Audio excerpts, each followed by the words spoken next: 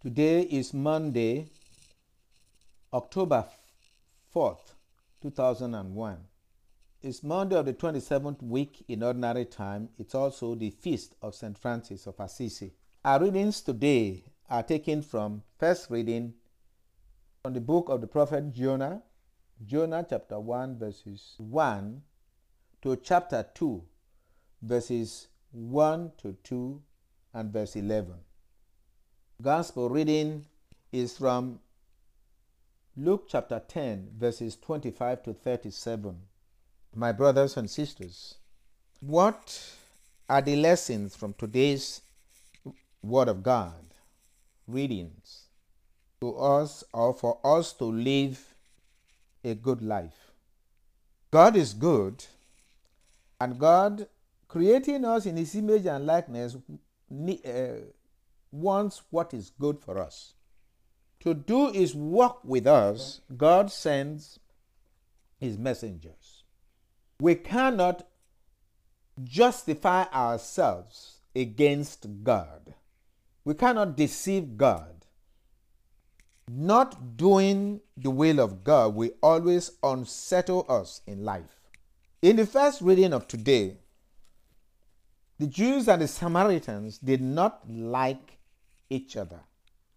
In the first reading of today, the Ninevites and the Jews did not like each other. The Ninevites, in the eyes of God, were living a sinful life that was going to bring destruction to them. God does not desire any evil towards His creatures, but rather that they repent, change their mind, and be saved.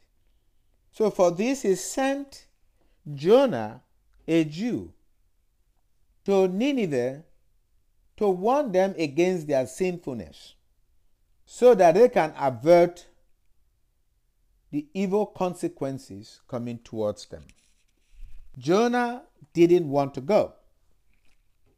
We read from the prophet Ezekiel that the justice of God, that if I send you to warn a sinner and you refuse to warn them, they will perish because of their sins, but I will hold you responsible. This was what happened to Jonah. Jonah wanted the Ninevites to perish, and then he thought the Jews will now have peace. So in running away, out of love for Jonah, God created a situation for Jonah. As he boarded a ship to Tarshish, the boat was about to sink because of the storm. Everybody was praying to their gods for salvation while Jonah was asleep. The captain woke up Jonah and said, "Don't you care that we call on your God?" In trying to see the cause of the threat, they ended up drawing lots, and the lot fell on Jonah. They now questioned him further. "Who are you? What is your mission?" He narrated to them how he was escaping God. He was a Jew, a prophet of the living God. "What must we do?" He said, "Throw me into the ocean." Because he was a prophet of God, they wanted to save his life, but they could not. They told God, "Please do not hold this man's blood against us," and threw him into the sea.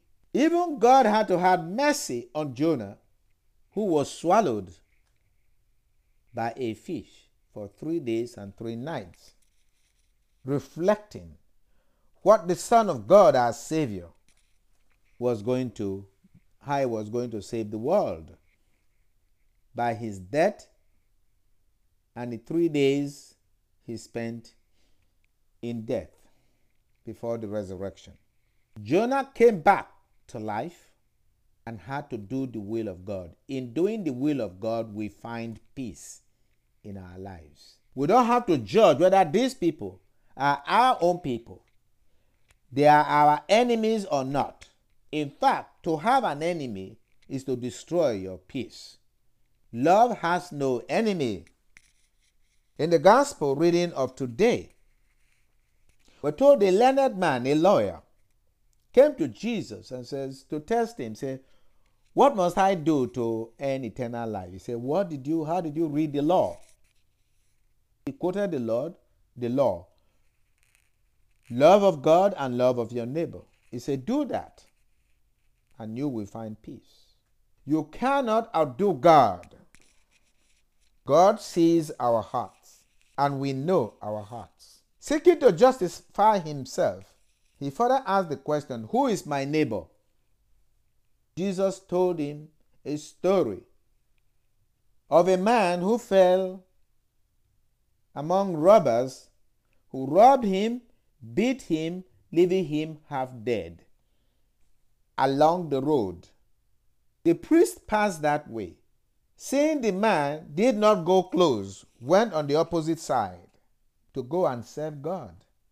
A Levite passed through, the priestly family passed through that road, came upon the man, and went on the opposite side. A Samaritan, the enemies of the Jews, and that man could have been a Jew, came upon the man, found he was near death, he was not dead, treated him, made provision for his healing. And Jesus asked the lawyer, who was neighbor to that? The lawyer answered, was the one who helped the robber. Said, go and do likewise. The lesson we should learn from this is that when God sends us a message, we should not question, to whom are you sending us? For God wants the good of all. And to be a person of God, we must want the good of all. We must not have enemies. If we want to have love, we must exercise that love for everyone. One who has enemies cannot have peace. One who is ready to love his enemy will not have enemies. He will have neighbors. An eye for an eye, a tooth for a tooth, has been replaced by Jesus, the Savior of the world, by love your enemies. Do good to those who persecute you. In my brief and recent encounter with death, on recovering in my pains from my bonds, this vividly came to my mind. If all my enemies who want me dead are killed, it will not reduce the pain that I am feeling from my bonds. The only thing that helps is to love your enemies. Love is life. Hatred is death. Let us pray that we, as followers of Jesus, as Christians, may not try to justify ourselves before God, that we receive the grace and use that grace to do the will of God through Christ our Lord. Amen.